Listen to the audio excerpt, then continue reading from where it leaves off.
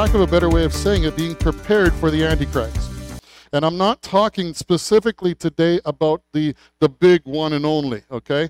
I want to lay out some principles today that we will see that is in our society, in our world today, going on, and how we can recognize those things, see what the motivation behind those things are, and then see how to deal with it within our lives. Probably a better way of putting it is being prepared for the spirit of the Antichrist, because there's a spirit behind it. All right, so I want us to be prepared in that. 1 John chapter 2 is where we're at, and it's a passage of scripture that probably many of you have heard from or read before, but we can read it from verse 18 today. Come on in, Kemi. Sorry. You were looking so timidly like, do I come in? Yes, come in. 18. Little children, it is the last hour. As you have heard that the Antichrist will come, even now there are many Antichrists. By this we know that it is the last hour. They went out from us, but they were not of us, for if they had been of us, they would no doubt have remained with us. But they went out, revealing that none of them were of us. But you have an anointing from the Holy One, and you know all things. I have written to you not because you do not know the truth, but because you know it, and because no lie is of the truth. Who is a liar but the one who denies that Jesus is the Christ? Whoever denies the Father and the Son is the Antichrist. I bring this up today because even in that time when this was written, he says this is the last hour. How many know that we are many years beyond that as far as physical time is concerned? The emphasis of that is not so much whether it's the last hour or last season, but it is talking about the criticalness of the season, that there is a closing or a climaxing of time at hand. Now we know the Bible says, God says that a day is like what? 1,000 years, 1,000 years is like a day. So sometimes we can look at this and say, well, this was written 2,000 years ago. It may seem like, well, it's taking forever, but understand that in God's eyes it's like 2 days. Right? And understand in the time of eternity, when you look at the space of eternity, it's just but a blink of an eye. Okay, so we know that today we are living in the last times and in the last days. Because if they were living in it, how much more are we living in it today? And one distinguishing feature of the last time is that many antichrists would be arising, not just one. There will be one who arises above all else. There will be an Antichrist who rises up and will be the what we would look at as the one. But the feature of this last day says that there will be many Antichrists. Now let me just define for you this morning the definition of Antichrist. And the first word is that little four-letter word, anti. And I know that you probably all understand it, but let me just humor me this morning and just listen for a moment. Anti means you can basically get four kind of ideas or definitions. First one being against. The Christ who is against the real Christ. The next one is in place of.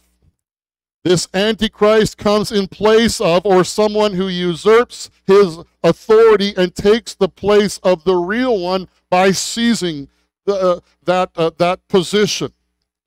Another one is an opponent of, or someone who opposes against. And the fourth one is an adversary to. These are all the characteristics, these are the defining kind of characteristics of who the Antichrist will be. He is against. He will take the place of, he will be an opponent of, and he'll be an adversary to the real Christ. When you talk about Christ, we're talking about the word, the anointed one. That's what Christ means, the anointed one. Do you know, as Christian, you are being called what? You are like unto the anointed one. That's how we're to walk, by the way. As Christians, we're to walk like as unto the anointed one, and we can say that because the Holy Spirit Christ's Spirit lives inside of us. But this Antichrist will come and he will be one who takes the place or tries to take the place of the Anointed One, the Messiah, the King and the priest. And so two main actions of the Antichrist will be to stand up against or oppose and be an adversary to Christ, and also to take the place of the true Christ. That's pretty basic. We all get those sorts of things. But what we begin to see in this passage of Scripture is that there are kind of three forms the Antichrist will take. Well, not so much out of, but through the Scripture. First, we know about, like I say, the one who is going to stand up at the end of the time, and he'll be the Antichrist. This is that specific person, the Revelation 13:1, who's called the beast. Okay?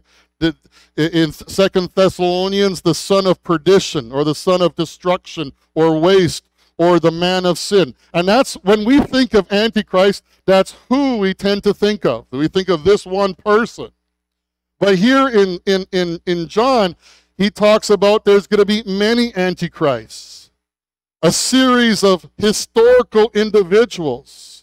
And we know of that because we can see in our world even today the different cults and the different leaders and the different things that are coming against the church, and even the different beliefs that we see outside of Christianity. We know that is true, and that has been part of our history. And there's also the spirit of Antichrist who operates in the world. Now, it doesn't say it in here, but if you go to 1 John chapter 4, it says there in verses 2 to 3, this is how you know the Spirit of God. Every spirit that confesses that Jesus Christ has come in the flesh is from God. And every spirit that does not confess that Jesus Christ has come in the flesh is not from God. This is the spirit of the Antichrist, which you have heard is coming and is already, think about what he says, and is already in the world. So that spirit was present. It's not just that it's come to our world today. That spirit was present in the world even at the time when John wrote these things. And now, I say that because sometimes as Christians, we're surprised by the things that happen in our world. Sometimes we're surprised by the activities that take place in our world. Sometimes we're surprised by the beliefs that people have in our world. And yes, in one sense, in my natural mind, I look at it and say, yeah, it doesn't make a whole lot of sense. But when I look at things like this, I just like, why am I surprised? It was there 2,000 years ago. It was there previous to that time. So of course it's going to be there today. But it's interesting. He says the spirit of Antichrist, the test is every spirit that confesses Jesus Christ has come in the flesh is from God. Everyone that does not confess that Jesus Christ has come in the flesh is not from God. Now there's a little bit of a you have to, a little bit of a nuance there that you have to grab hold of, and that is Jesus Christ. There is a lot of people, a lot of religions. There's a lot of even, if you want to say even Christian, for a lack of a better way of saying, Christian religions, cults, who will confess Jesus, but they won't confess him as Christ. Because if they confess him as Christ, now they have to confess him as the one who has come from God, as the anointed one to be Savior of the world. And so there were a lot of people who will stand up and say, Jesus was a good man. I believe in who Jesus was. I believe that even possibly he was a messenger, a prophet of God, but they will not confess him as the Christ. Because as the Christ, now it puts him in a defining place as being the Savior, the anointed one from God who's been brought into the world to bring salvation to mankind. So that's a very important little detail to think about, because some people will say, well, they confess Jesus. But do they confess him as the anointed Savior? 4 characteristics of the Antichrist that come kind of out of, well, this passage and out of 1 John 4. First of all, it's interesting. The Antichrist, you could say, begins in association with the church. It's interesting that he says here, they went out, in verse 19, they went out from us, but they were not of us. It's an interesting thing to think about. Many of the Antichrist, or the spirit of the Antichrist, or even the Antichrist that's going to come, is going to have an air of faith, air of religion with them. The second thing, like I say, they're going to deny that Jesus is the Messiah. 1 John verse 22, 2 and 22. Who is a liar but the one who denies that Jesus? Think about that with what I just said. Who is a liar but the one who denies that Jesus is what? The Christ. Okay? That's the issue. Not so much whether Jesus... Anybody who's intelligent will not deny that Jesus came, because history records his coming. Okay? Natural, physical history, people know that Jesus lived, Jesus walked the face of the earth. But do they look to him as the Christ?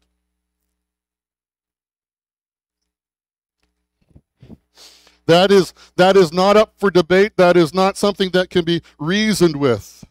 Just let me give you some quick examples. Like Jehovah's Witness, they believe that he was the Archangel Michael.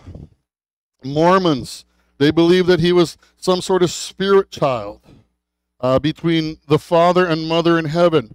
Some think that Jesus is just some sort of consciousness that comes. Some suggest that Jesus did not come to be crucified or die, but that when he died, it was a mistake by God, or it was a mistake that happened, and that now the reason the Bible talks about Jesus coming back again, or the Messiah coming back again, is because the first Messiah was mistakenly killed, and so God has to send another Messiah into the world.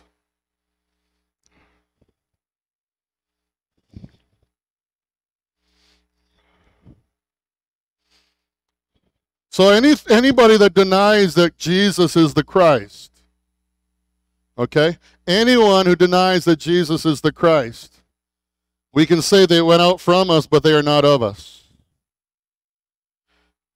In denying Jesus as the Messiah, they deny the Father and the Son. Whoever denies the Father and the Son is the Antichrist. Verse 23, no one who denies the Son has the Father. If you look right after that, the one who confesses the Son has the Father. And remember, it's confessing the Son as Jesus Christ, the Savior of the world, as the Messiah. Okay? In 1 John 4 and 3, it says, denying that the Messiah has come. Every spirit that does not confess that Jesus Christ has come is the spirit of the Antichrist. Which tells me a little bit about this. Since there's an association of the church, or there's been some sort of association that appears with the church, or some sort of relationship to that, it often will look like that the work of the Antichrist will follow or come alongside the presentation of the gospel. Wherever the gospel is preached, there's going to come behind it, or there's going to become an attempt behind it of the spirit and the Antichrist to come and draw away. That is why, church, I want us to be warned today a little bit.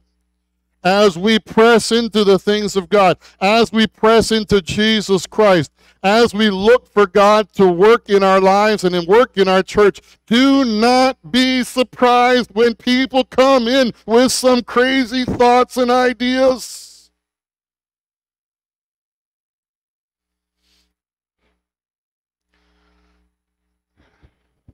Because I'll tell you something, the devil is out to kill, steal, and destroy, and he's out to destroy those places, those ministries, those churches that are preaching the gospel.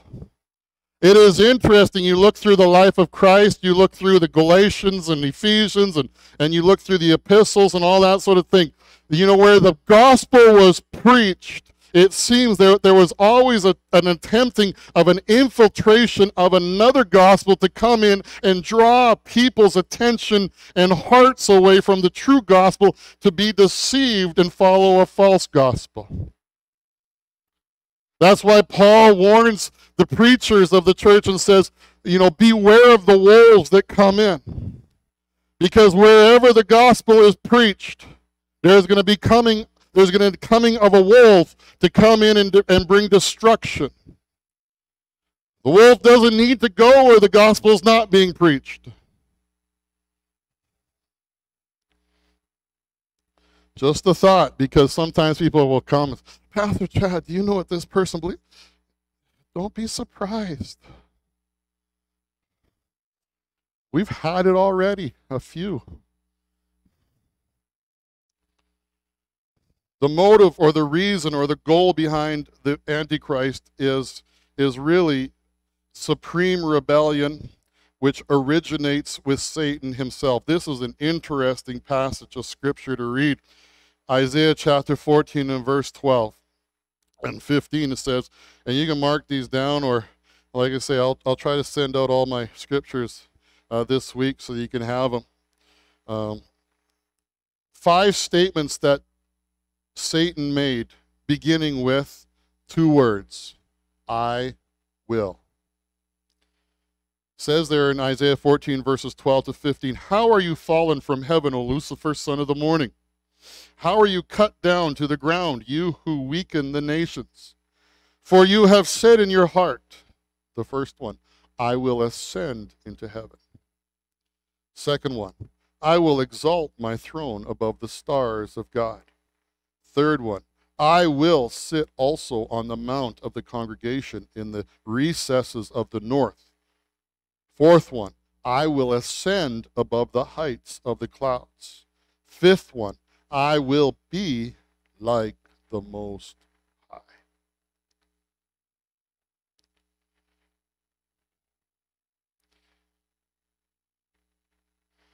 That's the whole motivation of the Antichrist.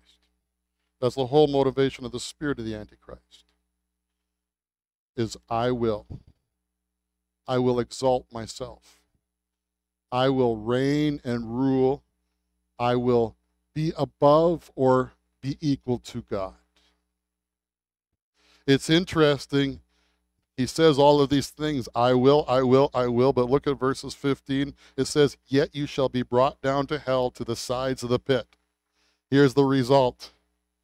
16, those who see you shall stare at you and ponder over you and think, is this the man who made the earth to tremble and shook kingdoms, who made the world as a wilderness and destroyed its cities, who did not open the house of his prisoners? There is going to come a day when people are going to look upon Lucifer, when they're going to look upon Satan, and they're going to say, is this the one? Is this the one that so frightened us? Is this the one who so shook the nations? Is this the one that we were scared of? Because when you compare him to Almighty God, listen, it's not even comparing an ant to an elephant. Understand that. There is no comparison to God. Satan has nothing. He has literally nothing to compare himself to God. So many people are so worried about what Satan is doing in this world that they do not understand what God's doing. We get so fixated on the devil. We get so worried about him, so scared of him. You know, some people are so scared. Christians are so scared that they won't walk through their house at night in the dark. Because they're scared the boogeyman's going to get them. I like the story of Smith Wigglesworth. If you ever read him, he's good to read. One night he was lying in his bed, sleeping. Devil literally came into his room, I guess stood at the end of his bed or sat in the corner or something like that. Smith Wigglesworth woke up, looked over, oh, it's just you, and went back to sleep. Yeah, that's it. It's just you. Listen, even in this day and age, and I understand the difficulties that people are facing and all the hardships that people are facing, even in this day and age, I want you to understand God is in control. The politicians may think they're in control, but God's in control.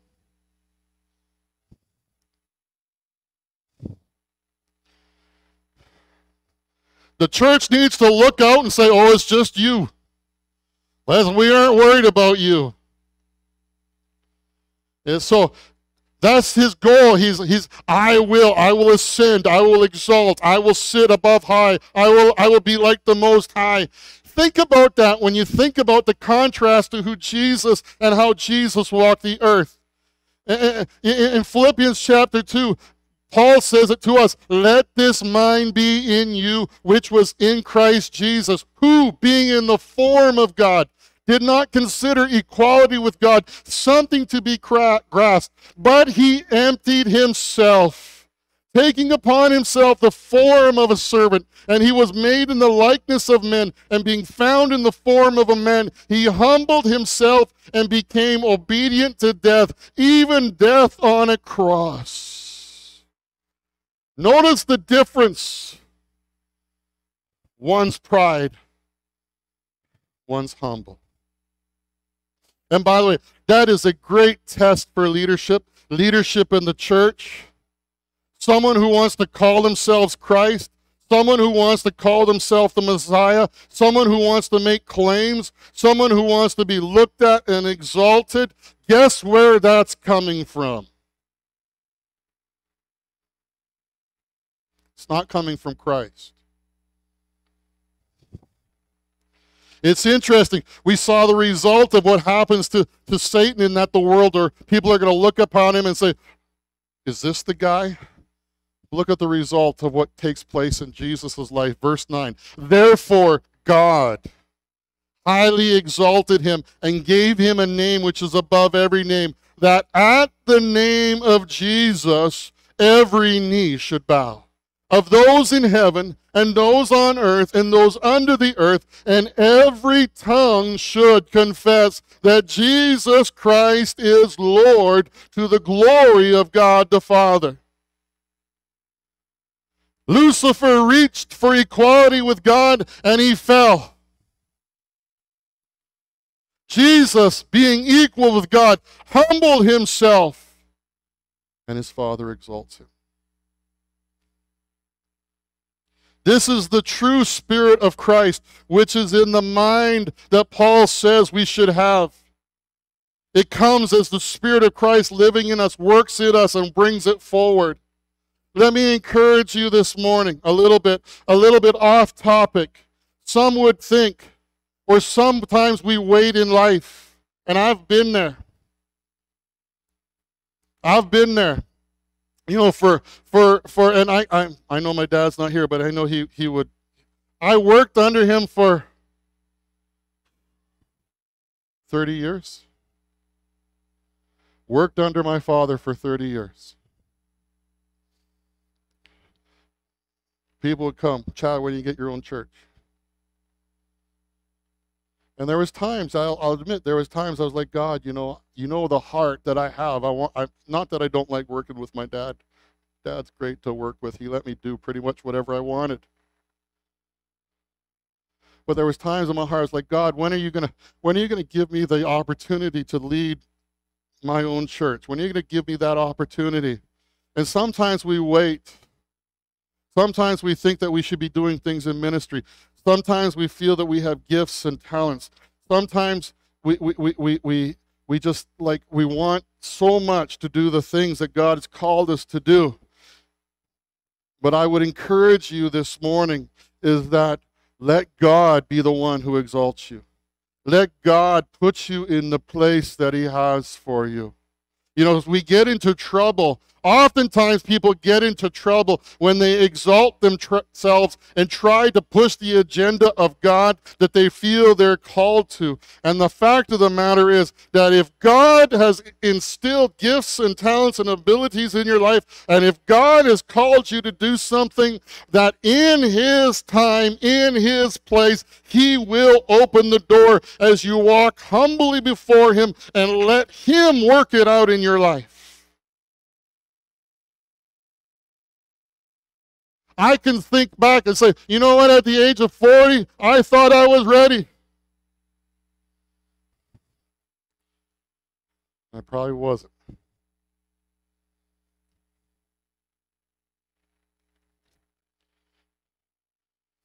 Praise God.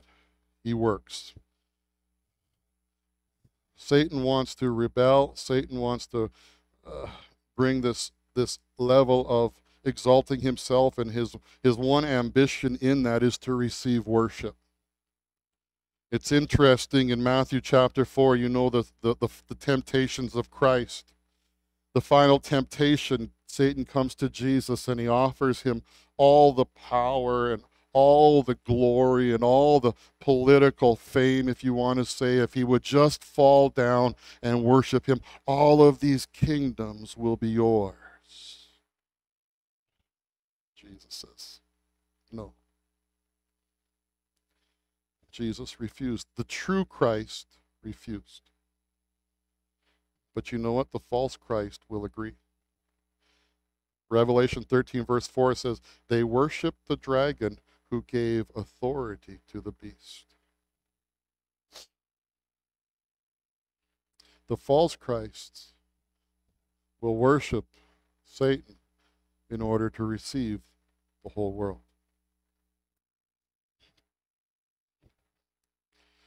One of the main tools that the enemy uses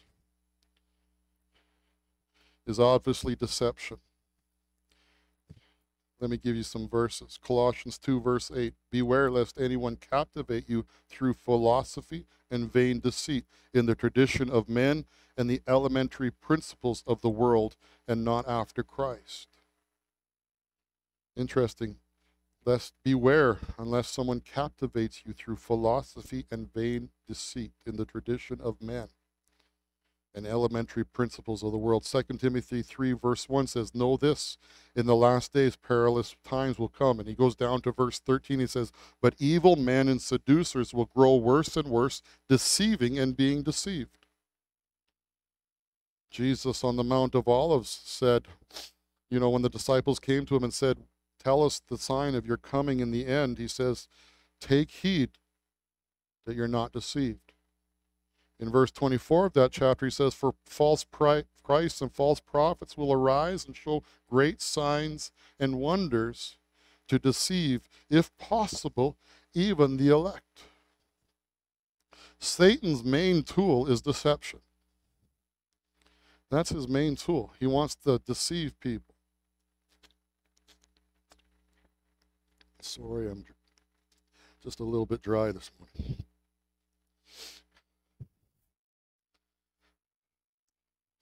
And we are seeing that in the world today. We're seeing this deception take place in the world today. And by the way, it's even infiltrating the church. And one of those things is the secular humanism that we're seeing come into the world. And, well, it's been in the world for a long time. And we're even seeing it in the church, a worldview that is largely, I know there's a whole gamut and a whole range, but a largely atheistic.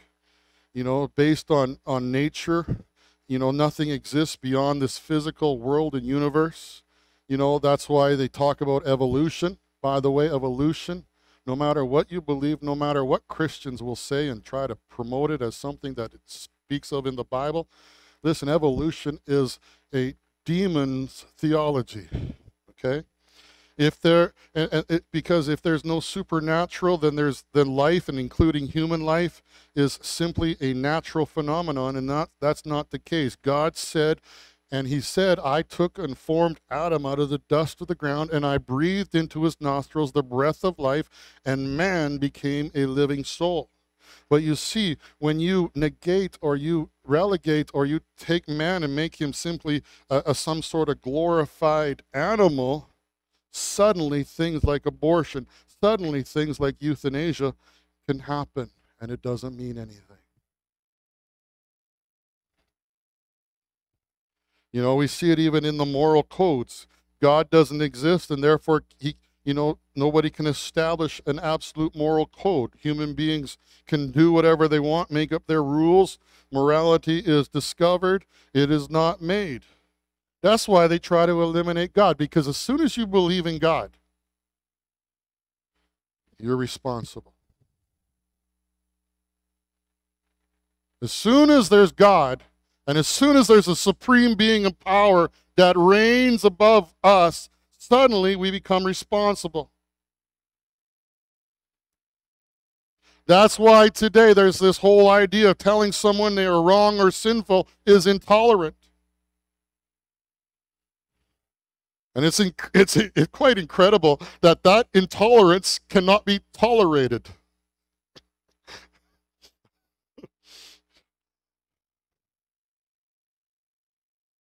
That's why we see it in the world today.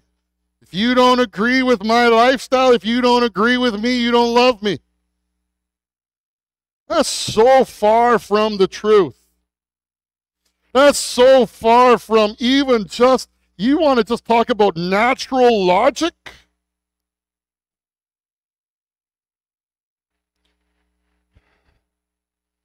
But this deception has come into the world, and this deception has even come into the church. It's being promoted by the church, it's being promoted by pastors, it's being promoted by people who call themselves Christians. They'll take and say the Bible is antiquated in some areas, that some of these things only applied 2,000 or 4,000 years ago, that God he meant to say this. That's why at the beginning, when we do that little thing, God says what he means, and he means what he says, because we need to understand, when he says it, he means it.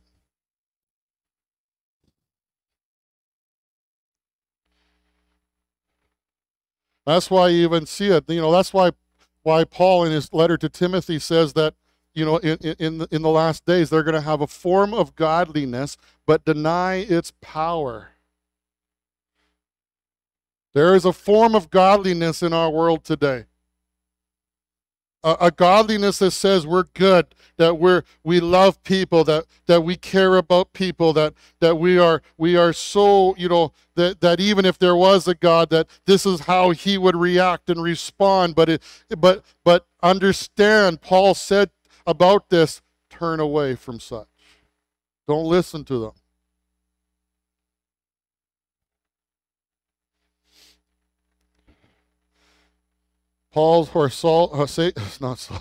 Satan's main deception or tool is deception. On the other hand, the Bible sets apart a standard. And how does it all start? What's the first couple of words in the Bible? In the beginning, God. That's where it all starts. That's why Psalmist says, the fool has said in his heart, there is no God. And because he says, they say there is no God, he says they are corrupt and they do abominable deeds. There is none which does good. Listen, the things that you see in the world today, don't be surprised at. Because when we say there's no God, we're going to do abominable deeds. We're going to be corrupt. Don't be surprised by it. I mean, it can grieve your heart. I'm not saying don't let it grieve your heart, don't let it impact your life, but don't be surprised by it. That's why Hebrews 11, a verse I love, without faith is impossible to please God. But what's the first thing he says? For he who comes to God, must first believe that he exists.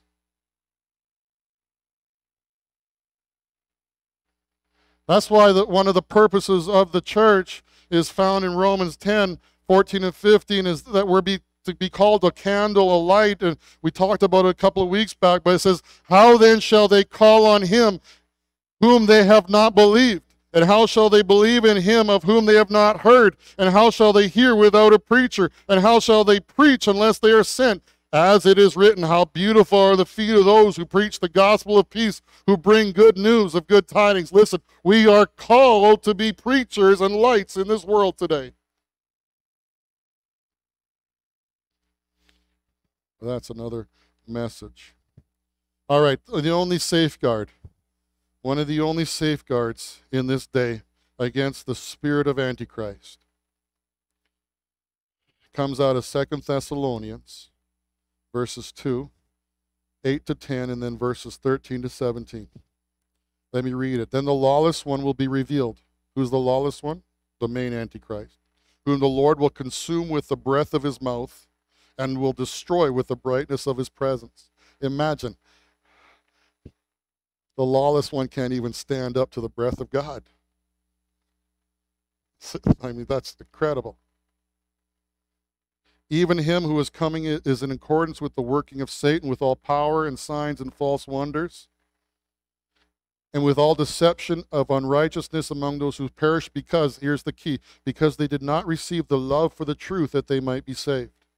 Verse 13 goes to say, but we are bound to always give thanks to God for you, beloved brothers of the Lord, because God has from the beginning called you to salvation through sanctification by the Spirit and belief of the truth. To this he called you by our gospel, to obtain the glory of our Lord Jesus Christ. Therefore, brothers, stand firm and hold the traditions which you have been taught, whether by word or by letter. Now may our Lord Jesus Christ himself and God our Father, who has loved us and has given us eternal consolation and good hope through grace, comfort your hearts and establish you in every good word and work. There's a lot in there. What I want to get at is basically a couple things. First of all, they were deceived. The first group was deceived because they didn't love the truth. You and I must have a love for the truth, which means you and I must have a love for the Word of God and the things of God. We're going to get that in a minute, in a little bit more. Secondly, we have to stand firm. Listen, today's not a day for weak, wobbly Christians. And I'm telling you right now, and just encouraging you, if your knees are weak and wobbly right now, do some exercise. Because the days are not going to get better. I know God's in control. I know God is faithful. I know God is good. But listen, the devil is ramping up the things in this world, and God says, know this, in the last days, perilous times will come. There is a clashing that is happening in our world, supernaturally, behind the scenes, spiritually, and let me tell you something, it's going to get worse. That is, I know people, well, don't tell me that. I'm telling you it because you need to be prepared. And you need to be ready to stand firm. And how do we stand firm? But we stand in Christ Jesus. That's why I even said, and started last week when we talked about even the health of our bodies, the first one is this, knowing that if you die, guess what? You're going to heaven.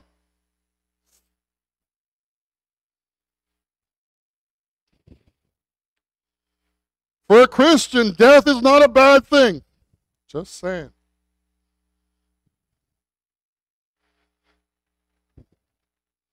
So stand firm. Another one that he said, notice here, hold to the traditions that you've been taught. In one sense, Paul said to them that they were holding to the traditions of men, but Paul's saying here, hold to the traditions that you've been taught. There are key things within Scripture, key principles, key doctrinal things that we must hold to. such as Jesus is the Christ. You know, everybody wants a new revelation.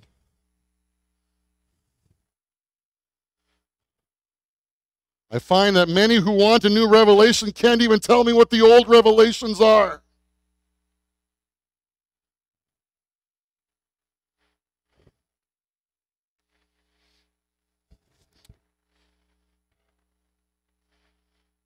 Paul says, or talks about it here, and actually I guess it was Luke who wrote this. Acts chapter 17. These were there more noble than those in Thessalonica. Interesting. For they I didn't even think of that when I talked about Thessalonians. For they received the word with all eagerness, daily examining the scriptures to find out if these things were so. We're talking about the Bereans. The Bereans. Right? Examining the scriptures daily, receiving the word with eagerness, to find out what? If these things are so. Listen to me very carefully. Examine the scriptures daily. Just because I get up and say something, go find out for yourself if it's true. Don't just accept something because a preacher says it. Don't just accept something because Dr. Reverend so-and-so with the big theology degree who's from the big, ministry or whatever gets up and says something. Understand, get in the Word of God and examine it yourself. Don't just accept something because it's said by somebody on TV or the internet. Do you know how much garbage is out there? Don't just accept it because someone's wrote the bestseller book and the whole Christian world is talking about this book and saying this book is life-changing. I'll tell you something, there is only one book that is life-changing, and that is the Bible. Yes, there are some books that can encourage you and build you up and strengthen you and give you some insights. But let me tell you something. The greatest book that you should have on your shelf is the Word of God. And if it does not align with Scripture, it does not align with God and should be thrown out and burnt. Don't give it away. Get rid of it and burn it.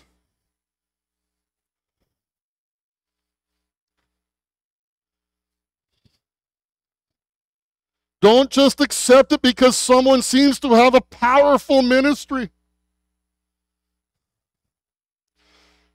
Bible said some of these people will come with signs and wonders.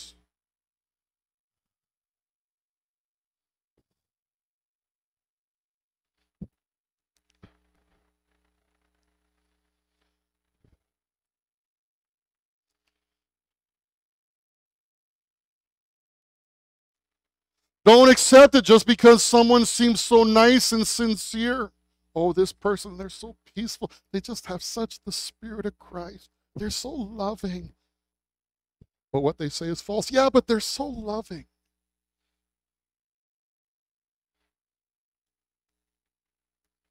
A lot of people are sincere, and I've said it before. They're sincerely wrong.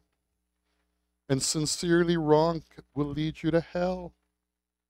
God's not going to you're not going to stand before God and, when you're standing there and God says, well, why should I let you in? Well, I'm sincere, Lord. No. He's going to say, I sincerely didn't know you.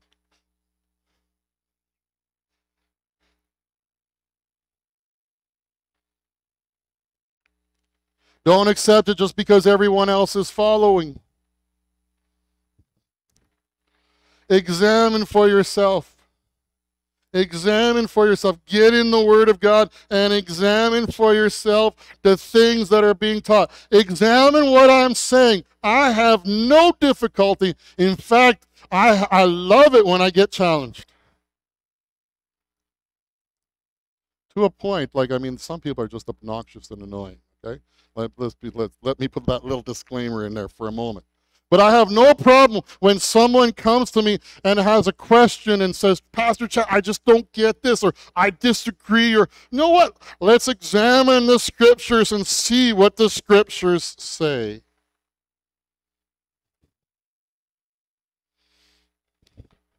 Examine the scriptures for yourself. Receive the word of God with all eagerness and daily examine the scriptures to find out if these things are so. Last verse. 2 Timothy 2, 14 to 17. You'll notice the verse in there, but verse 15 is something we're familiar with, but it says, remind them of these things. Paul is telling Timothy, remind them of these things, commanding them before the Lord, that they do not argue about words, which leads to nothing of value and to the destruction of those who hear them, but study to show yourself approved by God, a workman who not be ashamed, rightly dividing the word of truth, but avoid profane, foolish babblings. I'm just about babbling myself there. But avoid profane, foolish babblings, for they will increase to more ungodliness, and their word will spread like gangrene.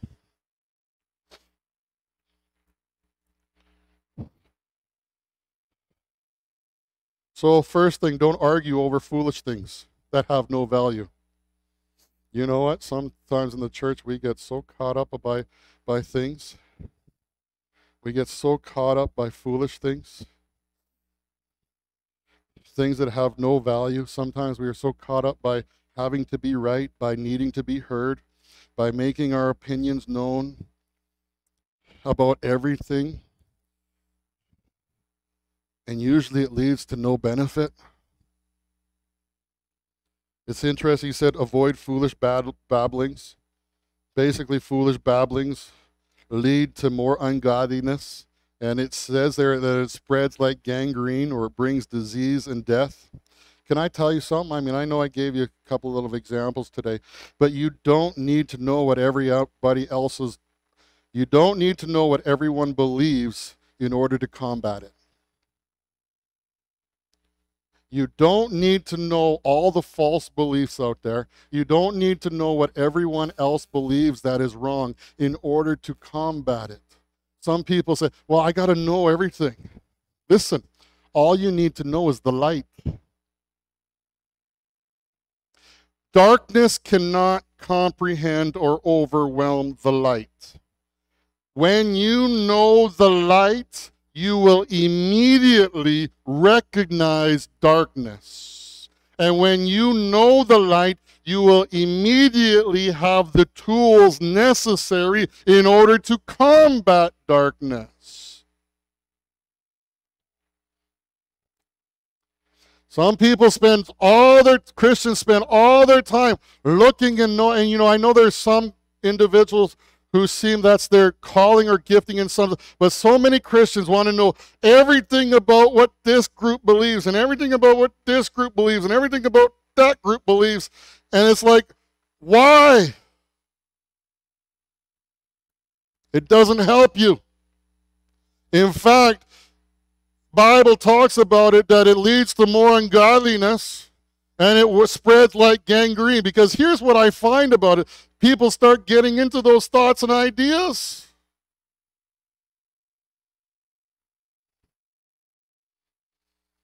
And it doesn't bring up righteousness. It doesn't bring up Christ living in their lives. It just leads to death and foolishness.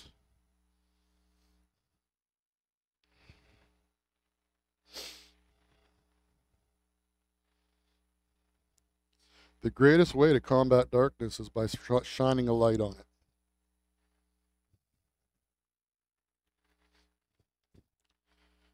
And he says, study the word, rightly dividing the word of truth. That's our responsibility. Study to show yourself approved by God, a workman who needs not be ashamed, rightly dividing the word of truth. You know, in this day and age, if you are going to want to walk strong, if you're going to want to walk in a place of power and authority, if you're going to want to walk in a place of confidence, if you're going to want to stand firm, you will need to know the Word of God.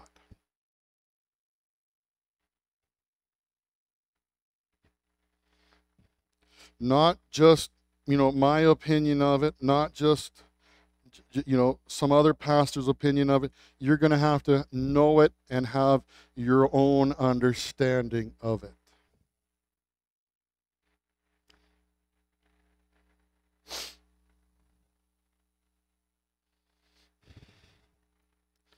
So I close with that. Know God's Word, study God's Word, rightly divide God's Word, spend time in His Word each and every day. Understand what His Word promises you. Understand what His Word guarantees you. Understand the strength that His Word gives you.